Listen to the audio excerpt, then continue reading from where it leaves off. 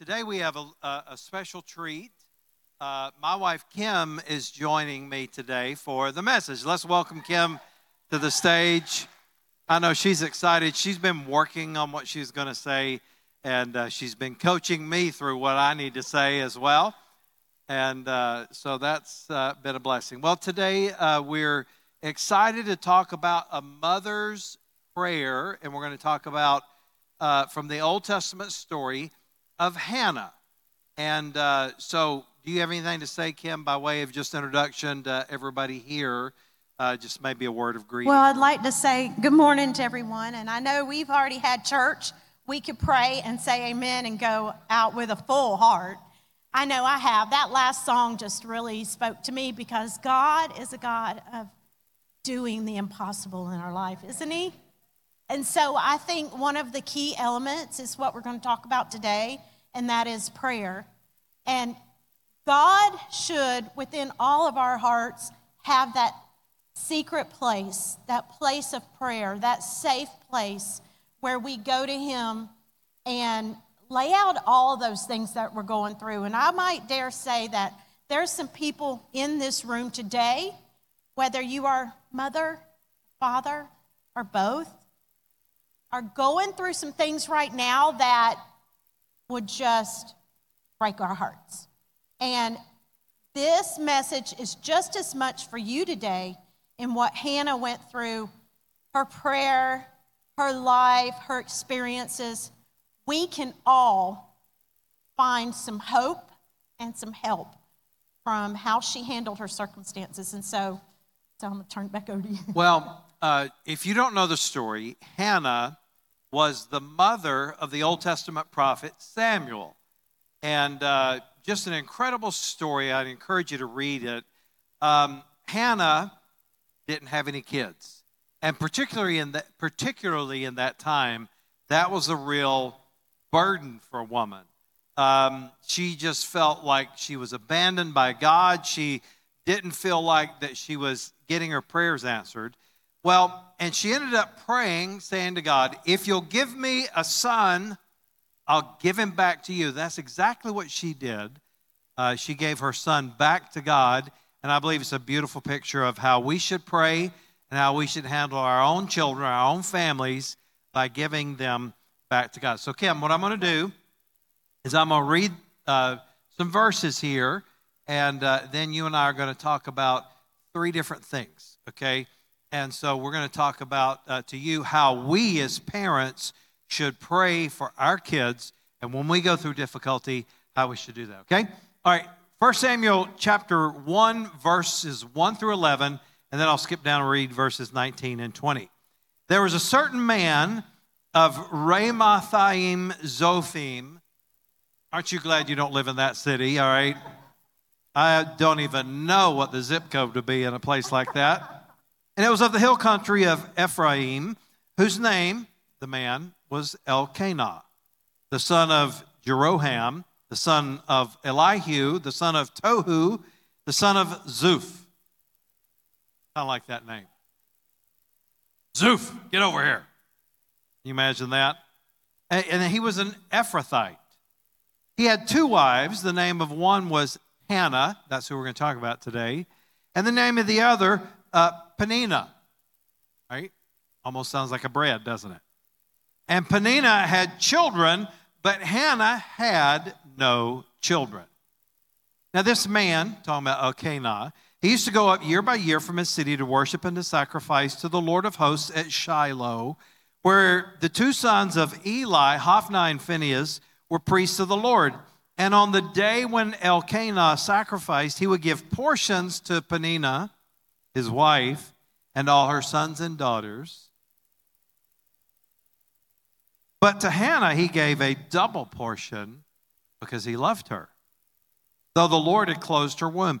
And her rival, and by the way, if you have questions about why multiple wives in the Old Testament, I don't know the answer to that, all right? So you can go ask somebody else on that one. I'm not sure why.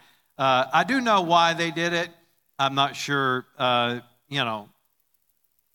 me just move on. All right, so But her rival used to provoke her grievously to irritate her because the Lord had closed her womb. So it went on year by year. And as often as she went up to the house of the Lord, she used to provoke her. Therefore Hannah wept and would not eat. And Elkanah, her husband, said to her, Hannah, why do you weep? Why do you not eat? And why is your heart sad? Am I not more to you than 10 sons? And after they had eaten and drunk at Shiloh, Hannah rose, and now Eli the priest was sitting on the seat beside the doorpost of the temple of the Lord, as she was deeply distressed and prayed to the Lord and wept bitterly. And she vowed a vow and said, O Lord of hosts, if you will indeed look on the affliction of your servant and remember me and not forget your servant, but you will give to your servant a son, then I will give him to the Lord all the days of his life, and no razor shall touch his head. That meant that he was a Nazirite. They took vows for a particular time, but he was one of two in the Bible that was what we called a perpetual Nazirite. In other words, his entire life, he didn't cut his hair or his beard. He could not drink wine. He couldn't drink anything of the vine, and he was totally committed to the Lord. And then down in verse 19, and they rose early in the morning and worshiped before the Lord, and then they went back to their house at Ramah. And Elkanah knew Hannah his wife, and the Lord remembered her. And in due time, Hannah conceived and bore a son, and she called his name Samuel, for she said, I have asked for him from the Lord. All right, Kim, we've got some things we want to talk about in the time that we have here, but the word Elkanah, the name, it means God has purchased. So the Father represented, I believe here, the grace of God. That God pours out his grace on us even when we go through difficult times. So what is it in your thoughts here and in your life and your experience and your faith that you can say to that God gives us grace even when we go through really, really difficult times? Well, actually, there were many years that, we had things going on in our family that were difficult, and you have too. You've had things that you've had to walk through, situations, circumstances that were painful, that were sorrowful, that are still sorrowful, that you are suffering through. But the Bible tells us that as we suffer, we're enduring in him. We're building our faith. We're increasing and growing in character when we walk through those struggles, and that's in Romans. But God, as we walk through things in our own personal life, over the years, just as you will and you have, God has brought to my remembrance all the times in the past that he was faithful. And I think that it behooves each one of us to count and recount all those times that God has stayed with us, he's been with us, and he remains faithful to us, even in difficulty, even in pain and sorrow that we go through, that he is faithful. And that's been the thing that's carried me through the times that I needed him most. And by the way, everybody is going to go through difficulty. This woman went through difficulty, and that brings me to the first thing that she prayed to God. Here's what she said. She asked God to see her, to see her. Now, don't raise your hand, but I wonder how many in this room have ever felt unseen. You felt like nobody recognized you. You felt like no one remembered you. And I know in your life and in my life that, and we've talked about this, that there have been many times when you felt kind of unseen. Why don't you speak into that just a little bit? Well, we have to remember that when we're walking through these things, instead of getting on the phone and telling everybody, or we need to go to God's throne. We need to go to God's throne and lay all of those things out before him. Because does he already know? Yes. Is he willing to be there and work and help us? Yes. But so many times we take it around and we give it to this one. And yeah, empathy's nice and sweet and all, but who's the one that can change the thing? Who's the one that can bring it home for us? God our Father. And so I just want to encourage you, as I encouraged myself after thinking and praying and reading about Hannah the past month, to take it to his throne more. He longs for that relationship with us. And one thing about her life that I thought was so incredible was that she already knew God had given her the promise, but she stood in a couple facts that God loved her. The Bible said he not only loved her, he doubly loved her. Can you imagine? What kind of love is that God doubly loved her? And that he was always there with her. And she received that promise for herself and she walked in it. She stayed in it. She held it. She kept it. And God used her story as part of a story that can help mothers through generations and generations through Scripture. But the fact that I forgot the original question, but we can go to God our Father and know that he's there. Well, that fits into exactly what she prayed. Lord, see me. And God sees you no matter what you're going through, no matter your difficulty. And by the way, if you have kids, you're going to go through difficult times. I mean, anybody can say amen at that point, because if your kids are not in the room, say amen. Look, the fact is, the Bible tells us in Psalm 127, children are a gift from the Lord. And this idea, though, of being a gift from God means that God loans them to us. Did you know that is what, in the original language, what the prayer that Hannah prayed, that she said that I've asked of him from the Lord, ask for the Lord from him. And that means to borrow. What she said, God, is I just want to borrow him for a little while. And I'm going to give him back to you. And that's the way we should look at things as parents. They're just going to borrow my kid from God for a little while. And we prayed that, every one of our kids, we dedicated them to the Lord. And you were saying something the other day that I found interesting about what it says in Proverbs, that train up a child in the way he should go, and when he's old, he'll not depart from it. Now, I grew up in a tradition that believed that meant they would never do anything wrong. You raise them right, they would never sin. But that is not true. That's not what that promise means. So tell us about that a little bit, because you were talking about that the other day, about that when you do right, you pray for them and you're raising them in church, they may stray, but it's never going to leave them. Right. Well, one thing we did when our kids were little coming up was we used teachable moments, things that happened while we were riding in the car, things that happened when we were off on family holiday or visits, or just things that would happen, at school, and they'd come home and tell us. And we would always point them back to Jesus and what the Word of God said.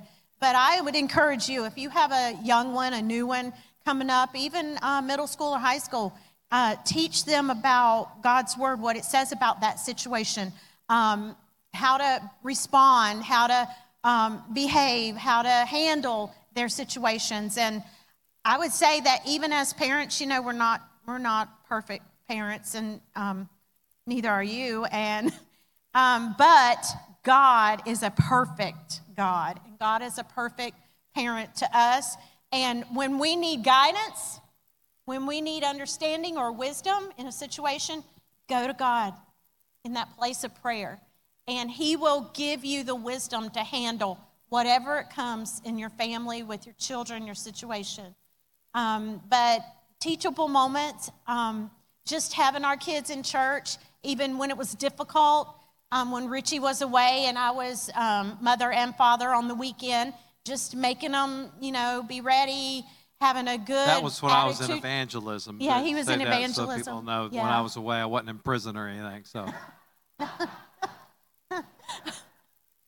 anyway, he was away doing ministry and ministering to other people and families, but I was there to take them to church and keep them knowing God and those kinds of things. And that was difficult because we talked about that. It was hard because...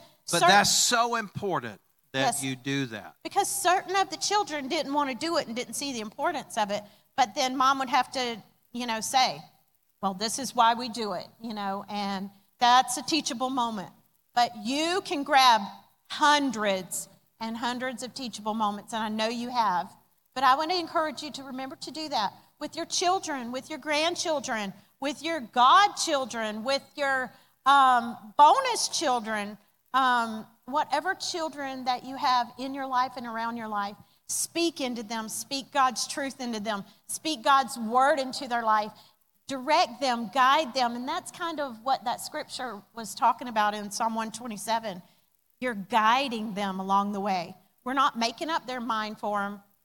A little bit. But we're not making up their mind for them, but we're guiding them along the way so that when they are older, they know in their heart. When it says they won't depart from it, it means it won't leave them. They may not always do what you think they should do. In fact, I'm going to say there's a high likelihood they don't. All right? But it will never leave them. And by the way, these teachable moments, this is a biblical concept. In the book of Deuteronomy, Moses is speaking once again to the nation of Israel right before he dies. And he teaches them to love the Lord your God with all your heart, all your soul, all your mind. And he talks to them. He says, you teach this to your children when you're walking by the way, when you're going in and out. I mean, just the normal rhythms of life and those teachable moments. I will say this. It's better you teach your kids more about a relationship with God in those moments than you do in church. Now, I'm not suggesting that you shouldn't bring your kids to church. You should. I would say you need them in all the programs of the church. You need them here every Sunday. Incredibly, incredibly important. But those teachable moments are incredibly important. You remember this, Brandon and I. Him and I have never ridden to church together. We'll be married 37 years this month. That's the secret. Right. That's the secret to a long marriage. We avoid each other as much as possible. All right, but anyway, we would use these moments. Brandon would ride with me. He was just a little kid. And Brittany and Brooke would ride with you. And we had always talked about the reason you go to church is because you love God. And we were driving through this neighborhood. Brandon, just a little kid, he said, Daddy, he said, why don't all these people go to church? I'm like, well, that's a great question. I said, maybe they don't love Jesus. I don't know. And he didn't miss a beat. He goes, and yeah, we hate them, don't we, Daddy? I'm like, no, we do not hate them, Brandon.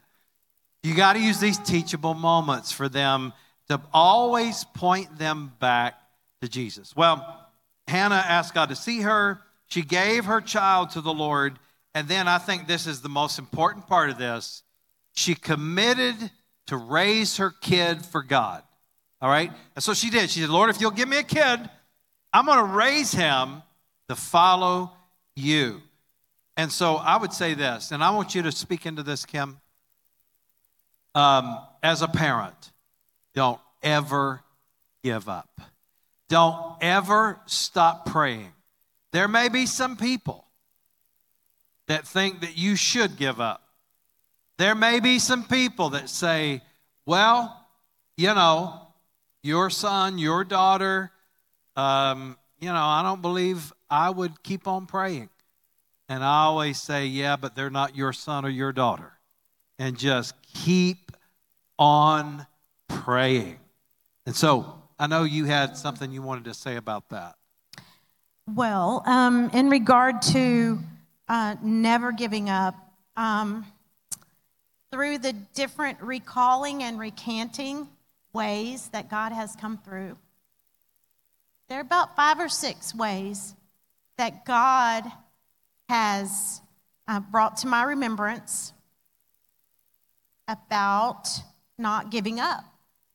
And they've regarded health, they've regarded healing, they've regarded children who are away. We call it the prodigal in Scripture. And a couple others, that are I hold a little more dear. But God has worked through prayer, through waiting on Him. And God gave me this word waiting over the last couple of weeks. And while we are waiting, we don't always wait patiently. But in Scripture, those two words kind of connect. That we are to be patient and wait on the Lord. You've heard that scripture, wait on the Lord, be of good courage, and He will strengthen your heart. So in the waiting, that's our part. We find it hard. God is working. So we're waiting while He's working. She's going to make a preacher before you know it. She may take my job here. I don't know. That was good. No, but all right. During the waiting, God is working. And it's that last song, y'all. Is anything too impossible for Him? No. It's in His timing. Our job is waiting, which is the harder piece. Nothing is too hard for Him. He's working it out. It's in His timetable. We want to say, hurry up. That's not how it goes. But all the time I recount and recall and wait, He is working. And so I just want to encourage you that whatever you're walking through today, suffering, sorrow, pain, loss, grief, whatever it is, God is still on the throne. He is still working it out. He's working on your behalf. He's for you. And I just love these promises. In our time of remembering and recounting how He's worked, I'm going to back up and talk about Joshua just a brief second. God led me to Joshua, and I was reading about how the tribes held that stone of remembrance. And years back, I want to say 2009, 2010, 2011, I was praying and believing God for a specific thing. And God said, hold that stone. Keep that stone of remembrance in your hand about how I've worked before, in the past, before in your life. And He brought the thing to pass. It's a few years later, but we got our answer and we got our prayer answered.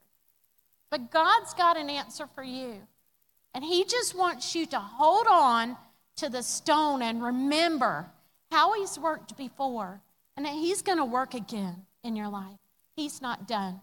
Our hardest job is waiting, but to watch Him work, it's the miracle that we sang about today. Well, we just kind of wrap this up here. Psalm 127 says that children are a blessing from the Lord. Blessed is the man, that's the generic Hebrew word for mankind, man or woman.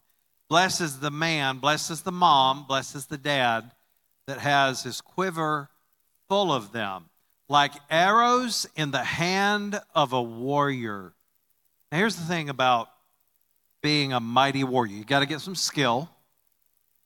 And that would be something I would encourage you to do as parents, as grandparents, is read some books, listen to some sermons, get some advice on how to parent, how to be a grandparent, all right? The more you work on your skill, the better you're going to be. And then understand this. If the metaphor is true there, and I believe it is, guess what you have to do? If an arrow is going to get to the target, you got to have some skill, you got to point in the right direction, and you got to release it. That's the hard part. Sometimes we don't want to release. And can I give you some advice as a parent? Focus on the target, nothing else. We get so bent out of shape because, well, you've been at Christmas for all of your life and now you're married and by God, you're not going to miss this year. And we drive our kids away with silly things. Or you're worried about how they vote. Or you're worried about, how many tattoos they have, all right? Or you're worried about stuff that doesn't really matter. Let me encourage you as a parent, worry about the target. The target is Jesus Christ. The target is a relationship with God, all right? Don't worry about the peripheral things, because you know what you're going to do? You're going to drive yourself crazy. You're going to drive a wedge between you and your family, you and your children. So get your eye on the target. Make sure you get some skill, because your aim's got to be right, and learn to release it and let it go. Let it go, right? Is that what we're supposed to sing right now? I feel like a Disney movie here. Well, Kim, do you have anything else that you wanted to say today? I just want to encourage everybody in your journey, where you're at, wherever that is, just not to give up and keep trusting in our faithful God. Amen. Yes. Well, let me encourage you now. We've been in this series on prayer, and so today we're talking about a mother's prayer. And I know that many of you are like I was. My mother prayed for me to come to Jesus. She prayed for me to be saved. And that is the most important prayer of all. And I love how that I hear stories from many of you about how you pray for family members or friends and they come to know Christ. And I want to keep on encouraging you to do that, or encourage you to keep on doing that. And I want to thank you for being faithful. Well, let's pray together. Heavenly Father, I pray now today for all of our mothers and fathers, Lord, that we would honor you, that we be like warriors, that we be like Hannah, that we realize that we just get to borrow our kids for a while. We got to give them back to you. Help us to be serious about raising our kids in church. Help us to be serious about getting our kids involved. It's so critically important. Help us to be serious about that. I pray for the families of our church. I pray for the children of our church. I pray for the teenagers of our church. God, that you would bless them. And God, help us to follow you with all of our heart. For it's in Jesus' name I pray and ask all these things. Amen. Let me say this today as we wrap up our service. If you'd like to pray to get saved, maybe online you would pray this. That you would say to the Lord, I believe Jesus is the Son of God. I believe he died on the cross and rose from the grave, and I'm asking you to be my Savior today. And if you'll do that, God promises that he'll save you. If you want to pray that prayer today with me, then you can fill out one of the Next Step cards. And speaking of Next Step cards, we have our Next Step class once a month. You can sign up for that. We have ways for you to be involved. And so I encourage you to take those next steps. Well, Kim, I want to thank you for joining me up here today. Let's give Kim a hand. She did a great job.